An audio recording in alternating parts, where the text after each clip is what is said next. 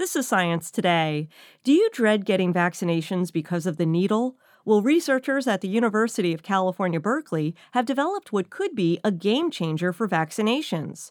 Dorian Liepman, a professor of mechanical and bioengineering, says their needleless technology is called Mucojet, and it's designed to self-administer vaccines.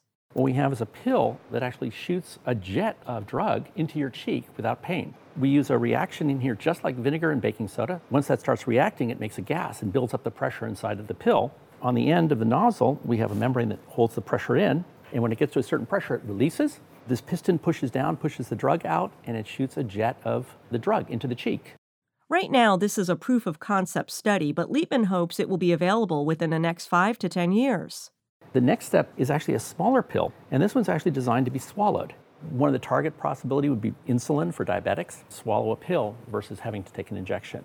For Science Today, I'm Larissa Brannon.